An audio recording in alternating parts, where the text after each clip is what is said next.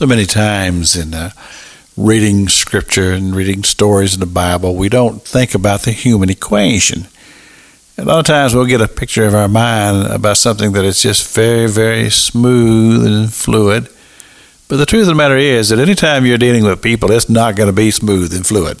It's going to be rocky and rough, because that's the very nature of dealing with people. And we talked about this whole time of the days of Christ's ministry and how it was that he chose his disciples, and he traveled from place to place, and he held these meetings, and people came by the multitudes. And these 12 disciples, they all had their responsibilities of ministering and different things that they were responsible to do. And then we've talked about those women that followed them, and they were the ones that ministered to them and out of their own possessions, the Scripture says. In other words, they helped raise the funds to be able to provide the food and the substance, to be able to minister to these disciples and to the Lord, that he could continue doing his evangelistic work. And it was tremendous.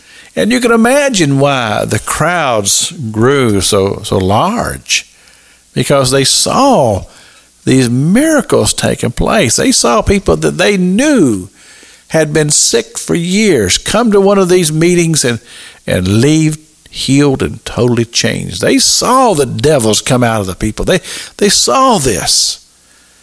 And of course, his fame spread throughout the land. And then when he went to Bethany and he raised Lazarus from the dead, then they couldn't keep the crowds away. And of course, this upset the authorities, because they were threatened by all of this. This man who has such a following. And some of them were talking about, we're gonna cause him to become king. We're going to force him to take on a political role and become the king. And we're going to overthrow this Roman Empire once and for all.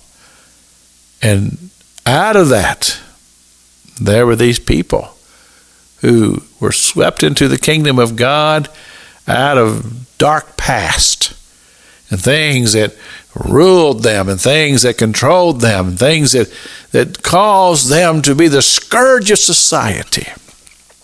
And then they would meet Jesus, and their lives would be forever changed.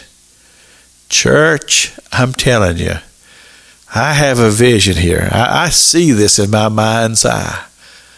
A church of today that could be that powerful.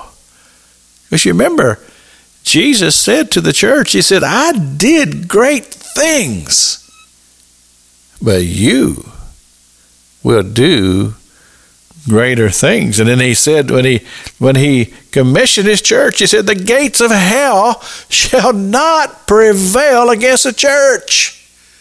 You have power, he says, to cast out the devils and that spirit of the devil. What Jesus proclaimed was that the church is a tremendous, powerful force, if only we knew it. But for some reason or other, we haven't quite got the message.